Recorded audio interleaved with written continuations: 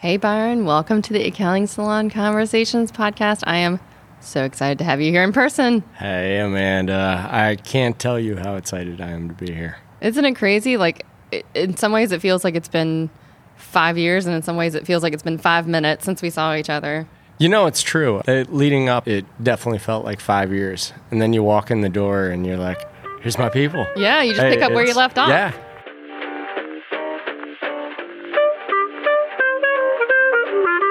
Thank you for agreeing to spend a little bit of your afternoon Thanks for asking. chatting. I went to find you in the exhibit hall to do this.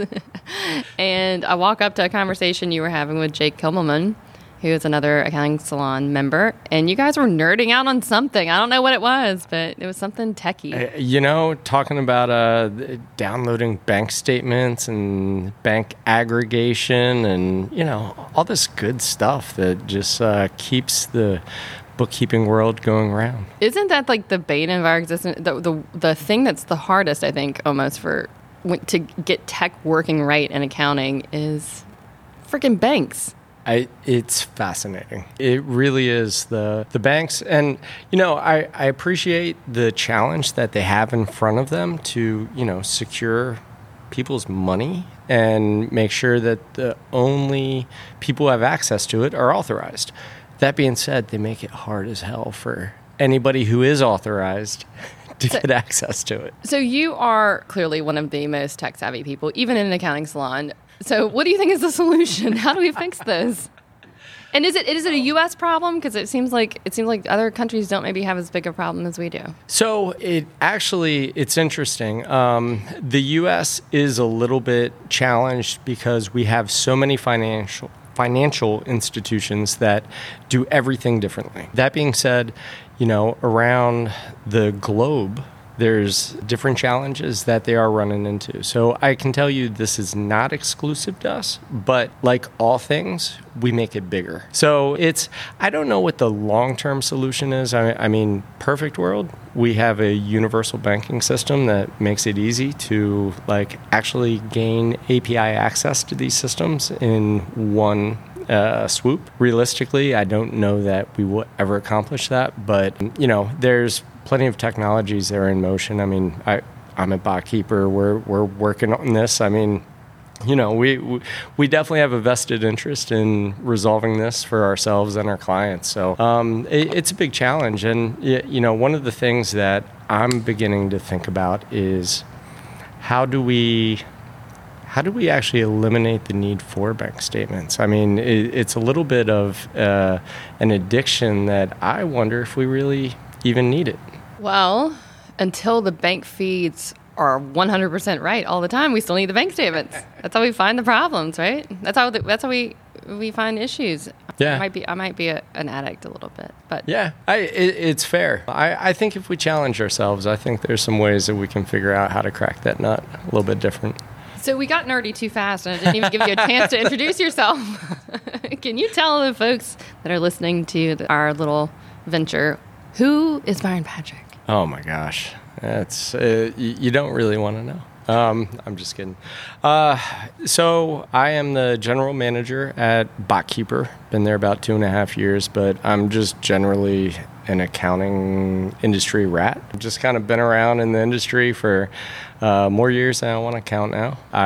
At one point in time, I was a outsource hosted desktop provider for accounting firms. That's when I met David, and he said, I don't want a hosting desktop guy on my panel. And then we met, and he was like, oh, all right, he's not too bad. So you saying that you successfully started fights with both of the hosts of Cloud Accounting Podcast?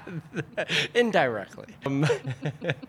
I love them both. And, you know, I did that for almost 10 years and really enjoyed that. And then, you know, just kind of milled around on top of just being involved with, I was previously a chair of the Maryland Association of CPAs. So got to hang out with Tom Hood a bunch and, you know, all these really cool, you know, industry people that have been super involved with the AICPA. And, yeah, just a general industry rat. It's funny. I don't know which came first, like MACPA being so progressive or Byron Patrick being on MACPA, because it does, of all the state societies, I will say, it does seem to have the reputation for being the most tech forward, the Because, I mean, let's be honest, like a lot of societies are super stale. It's tough. And, the challenge that they have, especially the state societies, is they have to support their membership. And a lot of the membership is an aging membership. So, they can only get so progressive before their members start going, you're no longer relevant to me. And they want member dues. So it's definitely a challenge. But, sure. I mean, certainly that's, a declining population. I mean, we could talk about how this affects the industry. I was talking about this with one of the vendors that's here at Accounting Salon, and this is like, I don't think we can ignore this for too much longer. Like, there is this bubble of retiring accounting firm owners that's plodding away. And so it's interesting. It's a really interesting opportunity for those of us who are still going to be here for 20, 30, 40 years. Oh, yeah. And, like, what can we do? Can we just buy these? What is the right move? Do we buy these firms? Do you want to buy those firms? Well, that's the question, right? And we actually have a panel on this. Our co-salon member, Kenji, is speaking on their experience in buying a traditional firm. Yeah. Do you how did that go? And so that's the question, is like, what are you buying? Are you buying clients? Are you buying processes? Are you buying technology? And how much are they worth? Right. Are they worth anything? Yeah. All great questions. And, in addition to you have an aging population of accountants, you also have an aging population of clients, as well as a lot of young entrepreneurs and businesses that are starting up, and where are they going to go? So I think we're probably in just that really kind of interesting sandwich time. Like, we're Gen X, right? Yeah, we're the best generation, clearly. And it becomes, to your point, super interesting when you start to think about there's this bubble of aging accounting firm owners.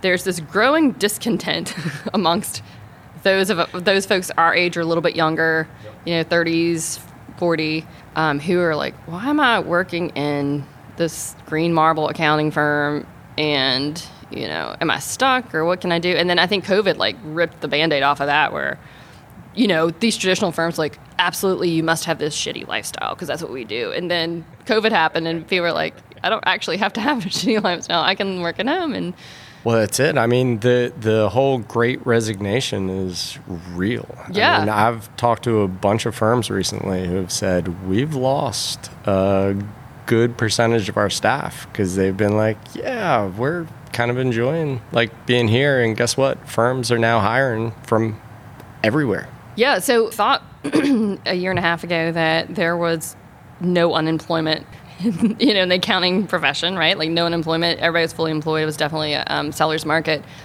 That's just been amplified because now that really small labor pool can be picked off from anywhere in the country or the world. Absolutely. Everybody is fishing in the same lake now. So anybody who's out there looking for staff, you better step up your game, yo. Start offering some good stuff. No doubt. Make it a good work. But that's what makes this so much fun.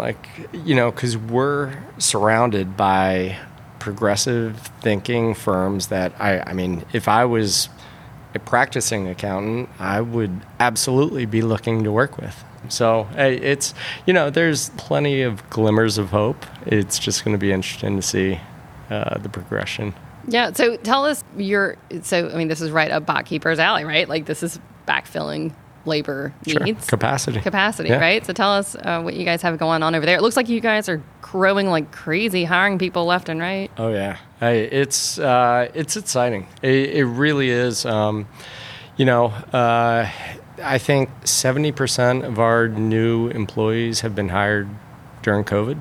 And we're growing like crazy. We are surrounding ourselves with a lot of talent. We are also growing from a customer base. We have more than doubled our accounting firm partners this year. This first 6 months of the year, I should say. So, the message is getting out there, what we are doing and how we are supporting firms, especially smaller firms. It's a really exciting time. I joined BotKeeper with the intention of having impact to the industry. And I feel like the flywheel is, I wouldn't say it's spinning, but we're pushing it pretty damn hard. So it's starting to move, which, it's a lot of fun. And these firms, I mean, everybody I talk to, they have capacity issues. One of them. Every single one of them. Hands down. There's not a single firm that doesn't have that challenge, and they're looking for new ways to resolve it. There's traditional ways you can go about it, or there's some more alternative, innovative options out there. So it's a lot of fun. But I mean, you're going through a little bit of change right now yourself. How's that going? I am. So I just started as the Chief Operating Officer of Paget, which is one of the biggest accounting groups in the country, 180 offices in the U.S. and 70 in Canada. And it's been interesting. I haven't had a W-2 job in 17 years or something crazy, where I had somebody working for a boss. So that's been fun. But my boss is Jeff Phillips, so that's kind of cool. That's kind of cool. I know he's great. And the whole Paget team has just been phenomenal. I mean, it is really just franchisees and the corporate office staff are just good people. Yeah. And so that's been a lot of fun. I'm heading up there in a couple of days for another week-long trip. But it is a little bit of an adjustment, Oh, yeah. It's a little bit of an adjustment. Yeah. So it's neat. That's fun. I mean, I can appreciate being there. It took me a little while when I, kind of moved out of running my own shop and answering my own questions to, working for others and supporting them. But it's fun. Yeah, I've had to really slow my roll a little bit because of what you're just saying. Like, I have always made all the decisions in the companies that I have and didn't have to ask anybody and didn't really have to think about anybody else or the impact to anyone else of these decisions. And being here with with the staff, it's like, well, maybe I know the right trajectory and I know how we're going to get there, but I need to make sure that the people that are I'm locking down in handcuffs on executing these things, that they agree and that I'm seeing the big picture. So that has been interesting because I move fast. Like I move fast in all areas of my life, and so it has taken a little bit of self-training to kind of tap the brakes a bit. It's just like when you're hiking the trails. If you have people following, and you go too fast, they'll get lost. Well, that's why I don't bring friends along anymore. My friends have been summarily disinvited from hiking because I'm tired of stopping. I don't like. What are you stopping for? You have to stop to drink water? Can't you drink water and walk at the same time, guys? Come on. Suck it up. Stop choking. Yeah, stop choking. Come on. Ninny are you? So one of my favorite things about you is that you are one of the tech writers for the Journal of Accountancy. Yeah. And so I always, when I get my magazine in the mail, I flip. I'm like, let's see what Byron wrote this month. So how has that been? Super cool. It has been awesome. I mean, I our mutual friend, Jeff Drew, I've known Jeff for a number of years. And when Carlton was retiring, he reached out. I had written articles in the past and, asked me to do it. And honestly, I've never considered myself a writer whatsoever. And it has really been a lot of fun. Just really, again, I like having impact. And so trying to figure out topics that are tangible, that people can do something with. I think at times those types of articles, not necessarily with the J of A, but just generally speaking, can be out of reach for people. So to be able to put together content that I feel is actionable to people, and then to get the feedback. The feedback has been overwhelming, which is crazy cool. I kind of joke with everybody, not bad for a guy who took English 101 twice. It's Well, I love it. I appreciate that.